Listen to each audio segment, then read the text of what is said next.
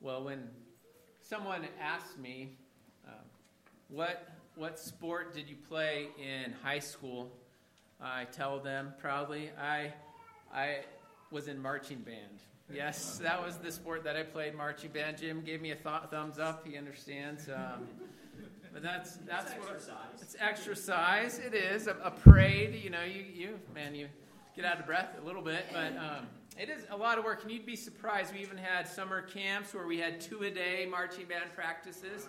I know it's blowing your mind for you athletes out there, that we put in some effort as we learn our program and do that. I went to Greeley Central in Greeley, and it was a lot of fun. We had a big band, and we had lots of practices, and we often in the evening we'd have our practices on the practice field, which is right next to the main field, and so you had the main field with the grandstands, and then the practice field beside it. So our band director, he would always go up on the top of those bandstands and be able to see the whole field and see how we were doing and things. And I remember one day, and he was a great band director. We loved him. He was a beloved Mr. Davis. We loved Mr. Davis. And he watched our performance. We got finished with it, and he called us up.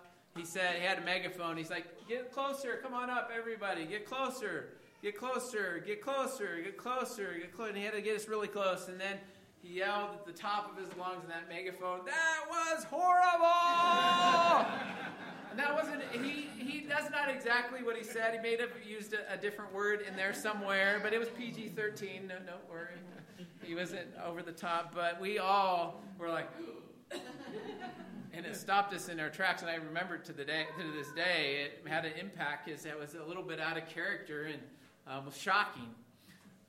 And we get to this passage in John where it seems, in one sense, it feels like this shift in the actions of Jesus. He was just at a wedding feast, celebrating the wedding and enabling when their wine had run out. He enabled there to be water turned to wine in plenty, gallons, 120 to 180 gallons of wine, and provide provision so that the family wouldn't lose face, and that he then shows just even this newness of Christ, of this new wine that comes in, a new life that we have in him, and all these things that are going on in this picture.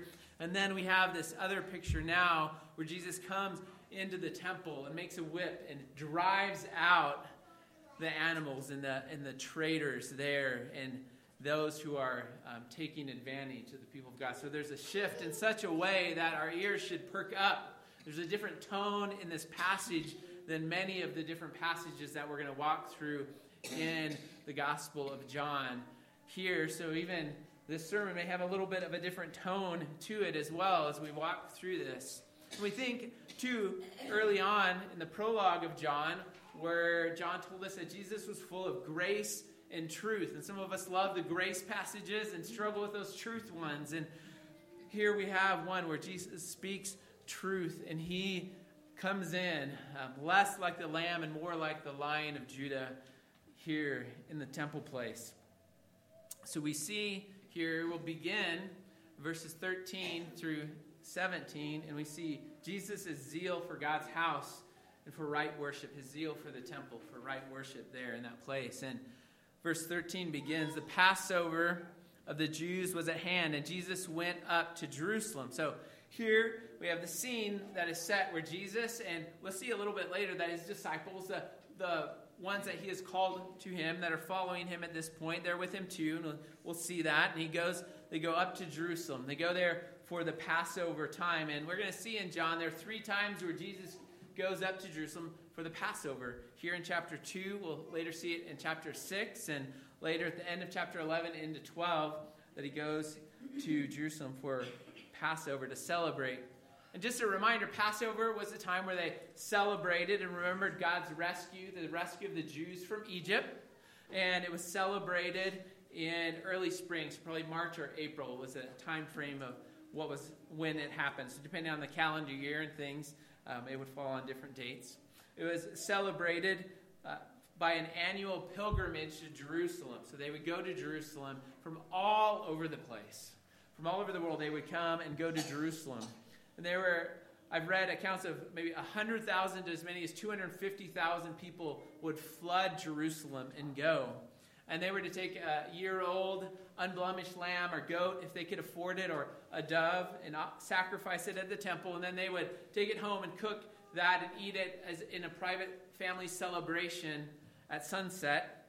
And it was a reminder of them, to them, that in Egypt, that God had called them to, they took sacrificed a lamb and put that blood above their doorpost, so that when the angel of death passed over the home, he would pass over, and the firstborn son would not die. But the homes of the Egyptians who did not do that, their firstborn son was killed, and Pharaoh let the people go, and they were able to leave. So this is in the background. This is the picture. Now we have the Son of God, who is the Lamb of God, who is the one who dies in our place, the firstborn Son who dies for sin. So the picture's set here at the very beginning. And also, this Passover day would kick off a week-long festival of the unleavened bread. And during this festival, they would clean house. They would get every ounce or every speck of yeast out of their house. They'd cleanse the house of all the yeast. And it would be a symbol of their hasty departure out of Egypt, that they didn't have time to let that bread rise. So it's a picture of that. So we have that in the background. So we have a cleansing of one's home of all the yeast in the background. We have bringing of an unblemished lamb to sacrifice, and the holiness picture there. And these things are going on in the background. And Jesus then goes to the temple, as we would expect, to worship. And we remember, too, the temple, this is a significant place. This is God's designed and designated place for him to demonstrate and be amongst his people. And it was a place where people would go to pray and to worship and to sacrifice, and to sacrifice for their sins, and sacrifices of thanksgiving, and here the Passover lamb sacrificed. And here Jesus enters in. He's Emmanuel, God with us. He is the one, as we saw earlier in the prologue of John, that he is Jesus who came and dwelt among us, who tabernacled amongst us, that he took on flesh. And again, that picture of one who's the temple, and we're going to see that Jesus even refers to himself as the temple, the new temple here. So God incarnate comes, and he dies, and we're going to see that there's no need soon of any other sacrifice but Jesus. So Jesus enters in, and even his entering into the temple, he's fulfilling prophecy of the Messiah. Malachi chapter 3, verse 1. This is one that we looked at when we were talking about John the Baptist, where it prophesied of one to come to be the forerunner of the Messiah. But it also talks about the Lord appearing. Let me read that. Malachi chapter 3, verse 1. Behold, I send my messenger, and he will prepare the way for me. And the Lord whom you seek will suddenly come into the temple. Here we see the Lord God, Jesus. He enters the temple. Then verse 14. In the temple he found those who were selling oxen and sheep and pigeons and money changers sitting there. So as Jesus enters, he enters into the temple, and he's in the outer court, which most likely he's in what would be called the court of the Gentiles, the area that was open for people of all nations to come and pray and to worship the one true God. And he enters in. It's become a marketplace.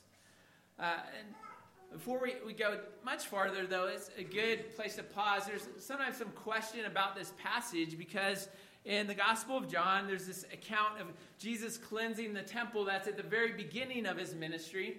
But in Matthew, Mark, and Luke, there's another account of Jesus cleansing the temple that's at the very end of the ministry, the last week of the life of Jesus. So there might be questions, well, what's going on here? There's big debate about exactly what's happening. So you might have to dig in if you want to find all the details. But just in short, there's some that believe that this account here in John is the same as the account in Matthew, Mark, and Luke. But that John, for thematic and teaching purposes, he moves it to the beginning of Jesus' ministry. And it's true that there's often that the gospel writers, they didn't necessarily write in a strict chronological manner. Sometimes they would pair stories together to teach at different points and purposes. And it would be understood that it wasn't a mistake of John, but purposeful moving. But as I kind of studied more and read some different theologians and people that I really trust, and kind of even reading through it and studying and thinking about my own, it seems like, that there's probably two different cleansings of the temple that we have here, because they have different details. There's a different interaction with the religious leaders. There's different words of Jesus that we see, and they seem to be distinct cleansings of the temple, similar but yet distinct. And even in this passage that we have today, we'll see that Jesus speaks about how he says, destroy this temple, and in 3 days I will raise it up. And in the other Gospels, we don't have those words in the cleansing part, but we have those words come up as Jesus is brought to trial at the end of his life, and they bring accusation against him. And one of the accusations, they twist Jesus' words, and they say that Jesus said that he would destroy the temple and then raise it up in 3 days. So we still have an account of these words of Jesus. So it seems like they're pulling it from this beginning part of Jesus' ministry. So, we can't go through all the details of it, but if you want to dig in more, there's plenty that you can find on that discussion. But it seems like two accounts, two different cleansings of the temple. Well, back to verse 14. So in the temple, again, he comes in, and we have all of these sellers that are there in the marketplace that are selling oxen, sheep, and pigeons. And they have come there to sell, and there's money changers. And this would have been a market that there's an account that previously it had been on the Mount of Olives. So they'd taken it from the Mount of Olives, and they moved it right in to the temple, into the outer court. And the market would have been set up initially to be a market of convenience, because people would travel from long distances, and they would come to Jerusalem, and it would be easier to buy a sheep or an ox there at the temple than to have gone a long journey to bring that oxen along. And I can imagine that is just kind of, as I wonder, my imagination goes, I wonder if at home you would sell an oxen, get that money, and then you go and then buy when you get there. So there was some provision there. And then the money changers, why were there money changers there? Well, the money changers were exchanging currency for the temple tax, because they would come with their local currency, and there would be a specific currency that would be needed to pay the temple tax, which was paid by all conscientious Jewish males of 20 years or older. So they would come and they would change. So there was some convenience and help for the market, but it had been moved into the temple, and there were motives and things that were all wrong here. So the issue in itself was not the selling of the animals or the exchanging of money, but it's the motivation, the exploitation, and the location and the defilement of the temple that's happening here. And that first issue is that there's apparent exploitation being done here. This is a time ripe to earn some extra money and gain off of this religious activity. And we see in the second cleansing of the temple where Jesus speaks of the area being changed, moved, and being converted to a den of thieves. So he even speaks of it in the term of there being robbery happening here, of the people. So here, there's application for us as people still today, they try to step in and gain and profit wealth off of worship, off of people. Sometimes there are those who throughout the ages, and still happens today, where maybe through a TV program or radio show where they say, send us money and you'll receive a blessing. And I think that's a motivation to gain wealth off of those who might send them money. There's other things that happen. There's also, being a pastor here the last 5 or 6 years, there are companies that try to take advantage of churches like you wouldn't believe. It's crazy.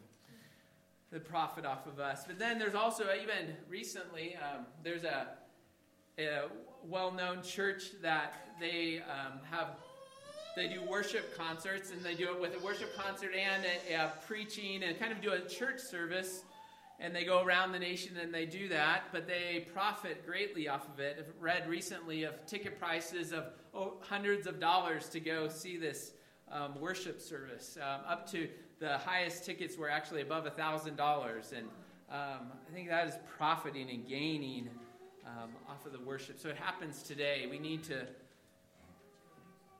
be thoughtful. And then also, there's motivation, crooked motivation in the relocation. So they've moved this market from the Mount of Olives, and they've put it into the temple. They've put it there for even greater gain and ease. And we see the anger of Jesus as they have moved from this temple into the place where God is to be worshipped. They've moved it into the court of Gentiles where people from all nations were to be able to come in and worship. And can you imagine the scene too? Just think of it. I don't know if you've ever been to an outdoor market before, like maybe in another country, or maybe you've been to a farm auction, sell barn or something. And overseas, I've been to markets where you have live animals, and it is not a peaceful place. It is not a place that's welcoming to worship and prayer. I can tell you that. It's loud, it's stinky, it's dirty. It's not a place of worship. So they've clearly defiled this place. I thought it would be good, especially with kids here today, to have an object lesson where I could have opened the doors and brought in a couple cows and some sheep, maybe a fainting goat or two. And that would have been exciting, but it would have been really hard to pay any attention to what was being said, or to pray, or to sing. But this is the picture that's going on here. John MacArthur, he says it this way: what has begun as a service to the worshipers had under the corrupt rule of the chief priests. So he even points that the chief priests had to have been able, they allowed this to happen. They had put their stamp of approval on it. It degenerated into an exploitation and usury. Religion had become external, crass, and materialistic. The temple of God had become a robber's den. And we see that when we started in Mark, when the second cleansing of the temple, where Jesus said, "Is it not written, my house shall be called a house of prayer for all nations? But you have made it into a den of robbers." And we're reminded that even in that account of Jesus' cleansing, that it was a place for all nations. Even at the beginning, the first dedication of the first temple, we see that. This is from 1 Kings chapter 8, verse 41 through 43. It says, "Likewise, when a foreigner who is not of your people Israel," so most of us here, we've been foreigners, we're Gentiles, "comes from a far country for your name's sake, for they shall hear of your great name and your mighty hand and your outstretched arm. When he comes and prays toward this house, here in heaven, your dwelling place, and do according to all for which the foreigner calls to you, in order that all peoples of the earth may know your name and fear you, as do your people Israel, and that they may know that this house that I have built is called by your name." So it's really clear that as a people of God gathered, even today, is for all people of all nations, all tongues, all tribes. We should never build barriers. We should only be building bridges to the cross. Amen? I've heard it said before that the church, the banner that we fly over the church today should just be the cross of Jesus Christ. We should build no barrier to any other nation, our people, our country. So our banner that we fly is the cross of Jesus Christ, him crucified and risen, ascended, and interceding for us. So here, that's the picture that we have here. They've come in, they've defiled the place of worship where all the nations were to come and worship the one true God. Verse 15, "And making a whip of cords, he drove them all out of the temple, and the sheep and oxen. And he poured out the coins of the money changers and overturned the tables. And he told those who sold pigeons, 'Take these things away. Do not make my Father's house a house of trade.'"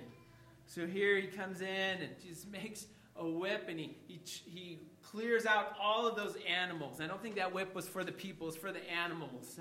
They're whipping them out. It'd been like a hot shot. I just recently met the pastor over at the God's Country Cowboy Church, and I guess he keeps a hot shot at his pulpit. I don't know. But anyway, so he's ready to clear house. So their picture is whip, and there's animals going. There's tables being flipped over. There's coins that are being scattered in this place. And I can just only imagine what it was like. So Jesus, he's clearing house in the most public way possible that he could. He's clearing out, and his anger, his righteous anger, is displayed over the displaced right worship of God in the temple that is turned into this den of robbers. Again, that contrast of the wedding feast to now him coming in with righteous anger and him restoring right worship in this place and in this area. Again, he says to them to take all of these things out, clear this away.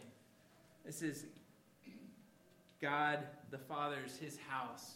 They've turned it into a marketplace, a place that was for personal wealth and gain, a house of trade. Worship was replaced by personal gain. So I think even for us, it would be maybe a bit like if Jonathan began to charge for our cup and our wafer, and then pocketing that money before we could take of the Lord's Supper, be defiling the Lord's Supper in that. So Jesus, he cleans the house, he clears out the temple, and even in so doing, he's fulfilling prophecy. This is just one of those verses, Zechariah 14:21. But also, you could look at Malachi, chapter 3 that we already looked at, but 1 through 3, it speaks of this as well. As it speaks of the Messiah as being a refiner's fire. But here in Zechariah 14:21, it says, "And every pot in Jerusalem and Judah shall be holy to the Lord of hosts, so that all who sacrifice may come and take of them, and boil the meat of the sacrifice in them. And there shall no longer be a traitor in the house," and traitor spelled Trader, a traitor in the house of the Lord of hosts on that day. So here he cleans out those who've made it a house of traitors, just clearing out people, fulfilling Old Testament prophecies, showing that he is the Messiah. Then verse 17, John gives us a little commentary here. He says, "His disciples remembered that it was written, 'Zeal for your house will consume me.'" Now, it's not clear. Often when it says the disciples remembered, often it's that after Jesus died and rose again that they remembered, but we don't have that note there. So it may have been in that moment they remembered that verse came to their mind from Psalm 69:9 that again says, "Zeal for your house will consume him." So Jesus, there's a zeal for the glory of God in the house of God, his Father, where God manifests his presence to his people, and they were to come and worship him.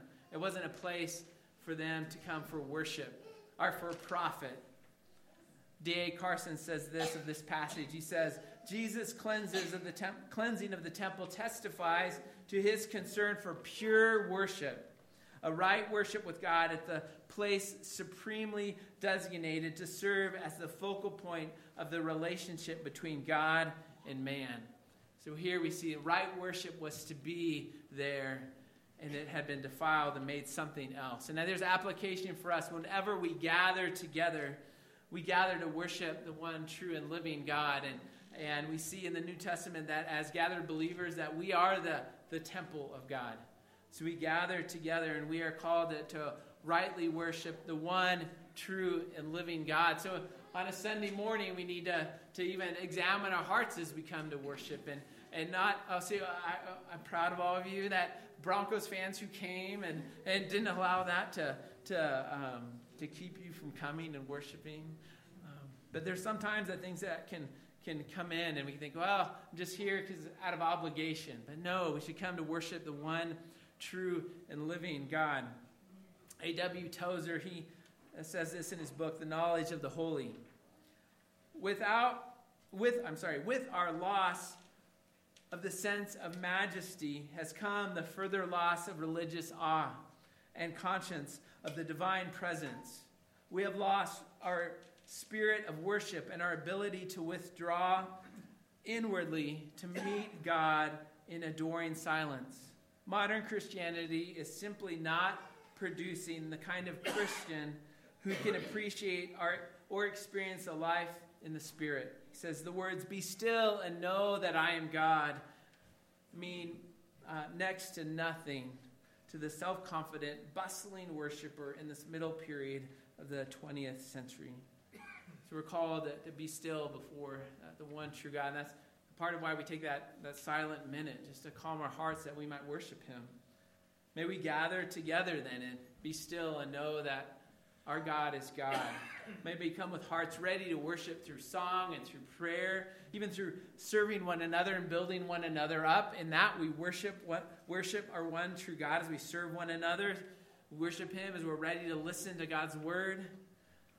And to not just be passive hearers, but to be those active, abiding hearers that we talked about when we studied through James. And then verses 18 through 22. Verses 18 through 22. We have Jesus' prophetic, authoritative words that he speaks. Verse 18. So the Jews said to him, "What sign do you show us for doing these things?" So again, the picture is there's animals loose. They're running. There's money changers that are going out. There's probably coins being picked up. And I can imagine the scene because there would be times in China where there would be some sellers that would set up kind of along the market and they didn't have the right permits and things. And the police would come and there'd be pandemonium and they would go and they'd run it out. But this was happening here and this was just really unheard of. To someone come in and flip over these tables and chase out all the livestock with a whip. It's unheard of, and people are shocked. It would be a little bit like, I think I used this illustration when we were studying through Mark, but going into a courtroom and charging in and flipping over the prosecutors and the defendant's table and coming in with some great authority. What would happen? You'd be tackled and maybe shot. I don't know. Because you just don't do that. You don't have authority to come in and do that. And here Jesus comes in with great authority. And the leaders, the religious leaders, want to know, with what authority are you doing these things? Show us a sign. Show us a miraculous sign legitimizing your actions and your authority here in the temple. Show us. But they didn't realize that he had already given them a sign. He was fulfilling prophecy by being the Messiah, coming in and kicking out the traitors that were there. So the Jewish leaders, they asked them this. And then verse 19, we see Jesus answer them, "Destroy this temple, and in 3 days I will raise it up." So Jesus responds, and it's a little bit cryptic and veiled, even such that the disciples, not until the death and the resurrection of Jesus, do they understand fully what's happening here. But he says, "Destroy this temple, in 3 days I'll raise it up again." And we know, and we're going to see just a little bit, he's speaking about his own body. He's speaking about his death at the hands of those same Jewish leaders. And 3 days later, he would rise again. And we see their confusion. Verse 20, the Jews then said, "It has taken 46 years to build this temple. 46 years, and you'll raise it up in 3 days?" And this is the temple this is Herod's temple. Herod the Great came in and reconstructed the temple, and it began in about 20 BC and finished about 64 AD. And probably even at that time, there's still some work being done there. And this is a solid, secure structure. And you're going to destroy it in 3 days? Or it's going to be destroyed and you're going to raise it up in 3 days? They're like, no way. In verse 21, John writes to make clear to all of us, again, this is the body of Jesus, but he was speaking about the temple of his body. So he's speaking about himself, and John makes clear to us that this is a prophecy of Jesus here. And we know that Jesus' death, he is the Lamb of God who came to take away the sins of the world, that he dies and he nullifies the need for those sacrificial animals in the temple for sin, that he replaces that. Later, John, the Apostle John, he's going to write in his letters. So you have the Gospel of John, then you have John 1, 1 John, 2 John, 3 John. And in 1 John chapter 2, this is what John writes, reminding us that Jesus is that sacrificial lamb. It says, my little children, I'm writing these things to you so that you may not sin. But if anyone does sin, we have an advocate with the Father, Jesus Christ, the righteous. And then he says, he is the propitiation. That is, he's that sacrificial, atoning sacrifice, that sacrificial lamb. The propitiation for our sins, and not for ours only, but also for the sins of the whole world. So Jesus, he's entered into the temple with great zeal for his Father's house, and he comes in and he cleans it out. He clears it out of everything that is unholy, that is man-centered, that is greed-filled. He clears out that outer court that was, there was worship being replaced. True worship by people of all nations was being replaced by gain of self-interest, of wealth. And was replacing that of where there should be worship. And Jesus, he came to dwell, the tabernacle among us, and manifest to us God the Father. Later, Jesus will say in John 14, he says, when you've seen me, you've seen the Father. So he comes in, and now he comes in, and he also, through his death, we're going to see later, and his resurrection is one, the temple who is torn down and who that is raised up in 3 days, that he is one who comes out and he desires to, in us, to clean out all that is unholy, all that is self-centered, all that is greed-filled. Later we're going to see in John chapter 15 where Jesus says, abide in me and I abide in you. The picture even of that we are the temple of the Holy Spirit too, is we have this union with Christ. Right before that verse in John 15, abide in me and I will abide in you, Jesus says to the disciples, already you are clean because of the words that I have spoken to you. So Jesus even speaks to the disciples as you've cleaned because they've heard the words of Jesus. They've heard the good news. They've heard the gospel and they have believed and they have been washed and forgiven. Maybe it's a bit like that picture last week of those stone jars that were empty and that Jesus had them filled with water, and then he turned that to the brim with new wine. There's a newness of life as we looked at 1 Corinthians 5:17, that anyone who is in Christ is a new creation. The old has passed away. Behold, the new has come. And there's a new creation that has in Christ that Jesus comes in and he cleans and clears us out. We are new creations. We are temples of the Holy Spirit. And God has authority to clean house in our life as well. And we should have zeal, even the same zeal of Christ, to clean out and clear out things that are unholy in our life. Later in 1 Corinthians 6:18-20, the Apostle Paul would write this. He says, flee from sexual immorality. For every other sin a person commits is outside his body, but the sexual immoral person sins against his own body. Or do you not know that your body is the temple of the Holy Spirit within you, who you have from God? You are not your own. You've been bought with a price. So glorify God in your body. So here's even a command reminding us that in Christ that now that we are the temple of the Holy Spirit, and that we are called to even clear out. He specifically talks about sexual immorality, but there's application to all sin. We're called to be a people who are holy. Recently I've been reading a book by Pastor Kevin DeYoung it's called The Whole in Holiness, and one of the chapters is, he says, be who you are, and he's saying we've been united with Christ, so live that way. Live that way. We're called to that.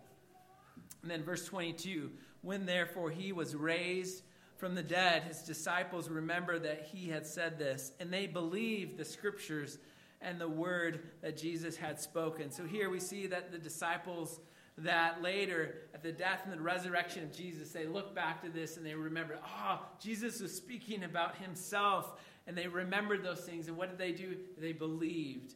They believed Jesus. And this was more than just an intellectual belief, but they entrusted themselves to Jesus, and they believed in him. They knew that and found that Jesus' words were reliable and true. And we too, we can read the words of Jesus and read all of Scripture, and we can experience the life-changing work of our God in us through Christ. And we can have more than just an intellectual faith, but a genuine faith in Jesus Christ and trusting ourselves to Him as our Lord and our Savior. And He might want to just come in and clean house with great zeal, but it's for our life and for our joy and for our wholeness. It's by His grace that He desires to clean house. And we are called to allow Him to do that in us. Well, I'll just go real quick. We got 3 more verses here. 3, maybe 4. We finish up today. But here we see Jesus' comprehensive knowledge of the hearts of all people. And really, this is a bit of a transition between the cleansing of the temple to some of the stories that we have in the next couple chapters. We have one of Nicodemus, the Pharisee, and we see that Jesus sees right into his heart and knows him and knows his thoughts and knows who he is. And then we have an account of the Samaritan woman at the well. Again, he knows everything about her, and he calls her to true belief and true worship. So we have this connecting passage that says, "Now when he was in Jerusalem at the Passover feast, many believed in his name when they saw the signs that he was doing. But Jesus, on his part, did not entrust himself to them because he knew all people. And indeed, no one and needed no one to bear witness about man, for he himself knew what was in man. Knew what was in man." So here we have this passage about Jesus, some accounts where he was in Jerusalem at the Passover, that he performed other miracles that John doesn't record other than to mention them right here. And people saw them, and what did they do? It says that they believed in his name when they saw those signs. But then it says, but Jesus, he didn't entrust himself to them. Now there's a play on words that's here. The word for believe, that those who believed in his name, and entrust, it's actually the same word in the Greek. And it might be translated, New Living actually takes that play on words and translates it, because of the miraculous signs Jesus did in Jerusalem and at the Passover celebration, many began to trust in him, but Jesus didn't trust them or didn't entrust himself to them. So we see this picture where people hear and they see these signs, but it seems that their belief is just swayed, maybe an outward belief in him. And Jesus knows, though, the true hearts of all people. He knew their sin. He knew their self-seeking duplicity. He knew the shallow faith and just responding to these outward miracles. And we'll see that in different places in John, some examples of that happening. My pastor in Kentucky, the one I mentioned, who have been reading his commentary on John, he called it a spurious faith. The definition of spurious, I had to like, what does spurious exactly mean? And looked it up in the Webster, and it says outwardly similar or corresponding to something without having its genuine qualities. So it corresponded to faith, but maybe not having true, genuine qualities. And we're going to see even one of the examples is in John 6, where the crowds are around Jesus, but then he teaches about eating the blood and the flesh of Jesus. And the crowds are like, we don't know what he's saying, and they leave. And then, again, the passage we look at almost every week where Jesus asks his disciples, are you going to leave too? And Simon Peter says, where else would we go? You have the words of eternal life. So there's genuine faith there in the life of the believers, or of the disciples. So we see in this passage the cleansing of the temple, where Jesus comes in a way, a unique way that we're going to see in most of the rest of John. But he comes in with righteous anger. And for us, we should listen. And we should seek to understand what Jesus is doing. And we should be serious. We should have a zeal for right worship of God. And we should be righteously angered where if there are those who come in and try to rob and gain personal wealth out of worship of God.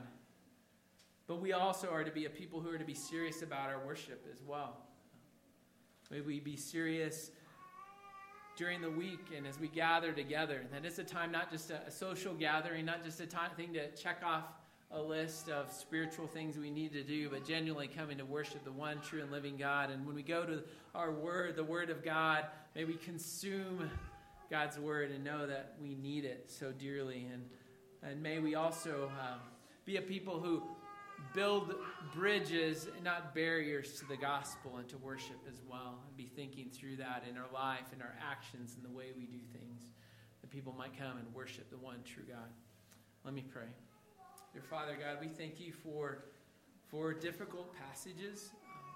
We thank you for this account of Jesus. We thank you for his righteous zeal, for right worship, and for the holiness of worship and the holiness of your name. Lord, we pray that you would even convict our hearts to remind us that if we have trusted in Christ Jesus, that we become the temple of the Holy Spirit, and that we also abide in Christ and he abides in us, and may we deal seriously with our sin and know that it's for our good and for our joy and for our wholeness. We pray, Lord, do that work in us. I even pray this morning, if there's any who are far from you, who are just wrestling what it means to trust in Jesus, that you would stir hearts to trust in you. Lord, we thank you for the new life that we have in Christ. We thank you for Jesus Christ, who is one who died for us and then rose again victorious, that we can have a new life today. I pray all these things in Jesus' name. Amen. Well, we're